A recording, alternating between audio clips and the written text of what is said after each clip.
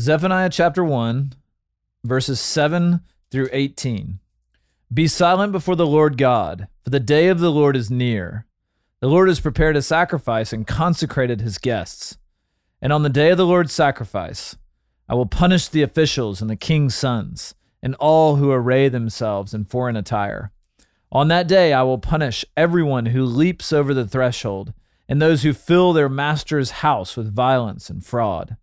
On that day, declares the Lord, a cry will be heard from the fish gate, a wail from the second quarter, a loud crash from the hills.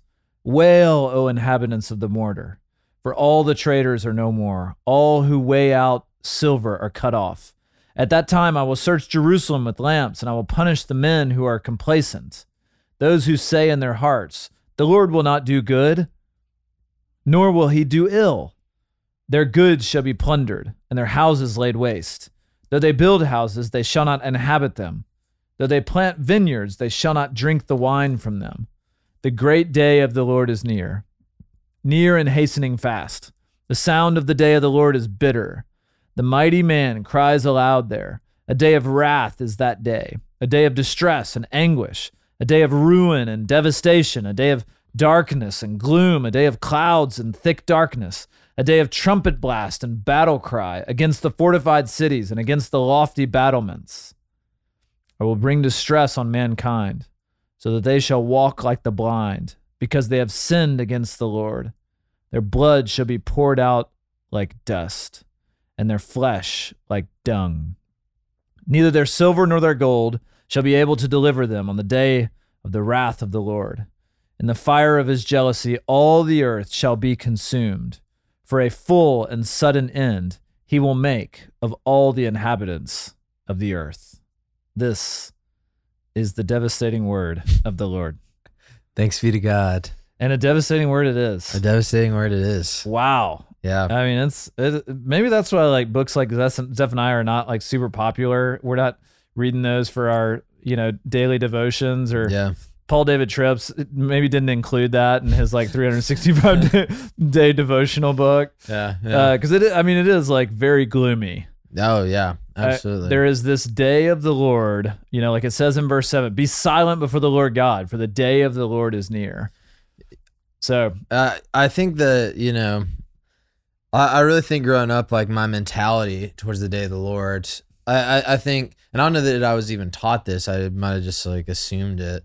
But it was like the whole, like, today's the day of salvation verse and right. So then when I started like really walking with the Lord, a mentor of mine challenged me to read through the Bible in a year with him. So then when I got to like the minor and major prophets, I was like, oh wow, the day of the Lord is like kind of rough. Yeah. Right. Yeah. Like you get all this language about, making, a full end of all the inhabitants of the earth, and it's like that doesn't sound like the God that I sing to right on Sunday mornings. Yeah, I think it's really important, and I think on one hand, to your point about we're not really stumbling over these verses in our 365 day devotionals, right? Really not to be just like super whatever, but I do think that has something to do with like, I think I've had a light view of sin. This like flowery Christianity. Yeah. It's like, God's not going to be that mad. Right. Sort of like that mentality. And we just don't see like a God who is really this upset. And, I think one thing that is really fascinating about this passage. So obviously there's references throughout yesterday's reading and today about like wickedness and everything, but there's one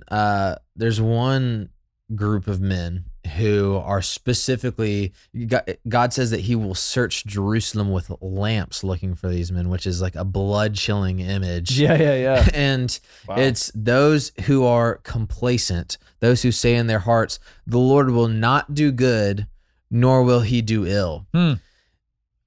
Isn't that fascinating? Almost like he's not going to do anything. Exactly. It's not the enemies of God, right, that God's searching for with lamps.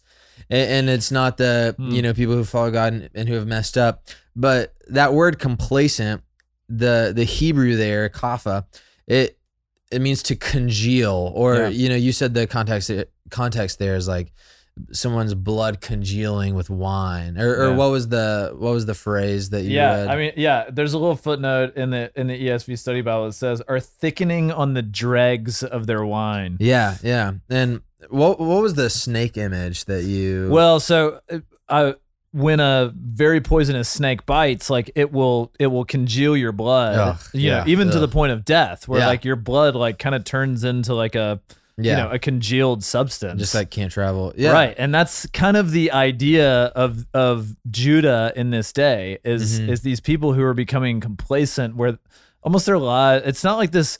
I mean, it's not this like Psalm 2 like flowing, or Psalm 1 like flowing river. It's like they're like congealing like in place is kind of the image that I get. Yeah, absolutely. And I kind of even think about like after you cook like bacon or something in a pan, and you like pour the grease into like a little bowl, and it just like slowly, like it's liquid like water when you pour it in there, and then an hour later you look and it's like a solid block. It's like totally congealed. Right. And so I'm sure everybody listening is like, please move on from the congealed imagery. But I just think that is so important, that like that is at the crosshairs of this, is that I think it's easy to think, the idol worship in Israel, it's like these people, they quit worshiping God, they hated God, and they started worshiping Baal, and I don't do that, so I'm good. But actually, the majority of what we see in the Old Testament is people who still performed religious duties to God, right? But then they would also, pray and perform duties to other gods, or like these people that are mentioned here, they viewed God as sort of like a trophy on the mantle, like he's the sort of God that we associate with the Exodus and like Passover and blah, blah, blah. But, he's not active in the world right now. He doesn't do good. He doesn't do evil. He's just the Lord. He's like, whatever. Right. And I think that's really the mentality that like pervades culture today, right? Like it's not, I think if you talk to most people, at least in the circles that I find myself in Atlanta, it's not like they necessarily hate God and any form of religion. It's not like they love God. It's just like, they're like, whatever, like if you're a Christian, like whatever. Right. As long as it doesn't interfere with me. Yeah. And I just find that super interesting. Yeah. Yeah. I mean, that's right. And so this chapter, or this passage that we read, I mean, it makes very clear that God is very serious about sin. And so I know sometimes we buck against the idea of, kind of Jonathan Edwards, like sinners in the hands of an angry God type view of God. But in addition to the love and the grace, the mercy of God, which are all wonderful things, the redemption of God, we do have a God who has a very wrathful side.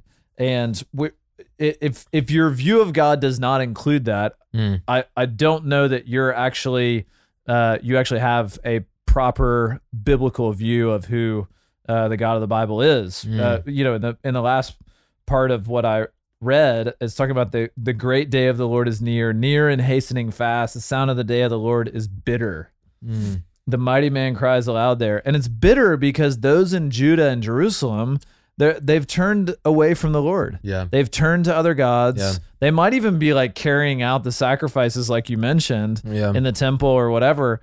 But their hearts are far from the Lord. Mm-hmm. And so this day of the Lord is going to be very bitter for them. Mm-hmm. Talks about how though they build houses, they'll never inhabit them. So though they plant vineyards, they'll never drink the wine.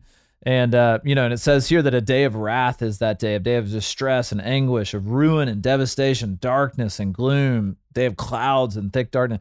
So all of this is just pointing to the fact that sin is a very serious thing before a holy God. Mm-hmm. And we will do well, as a church body to consider that and just consider our own lives. Like where are you right now?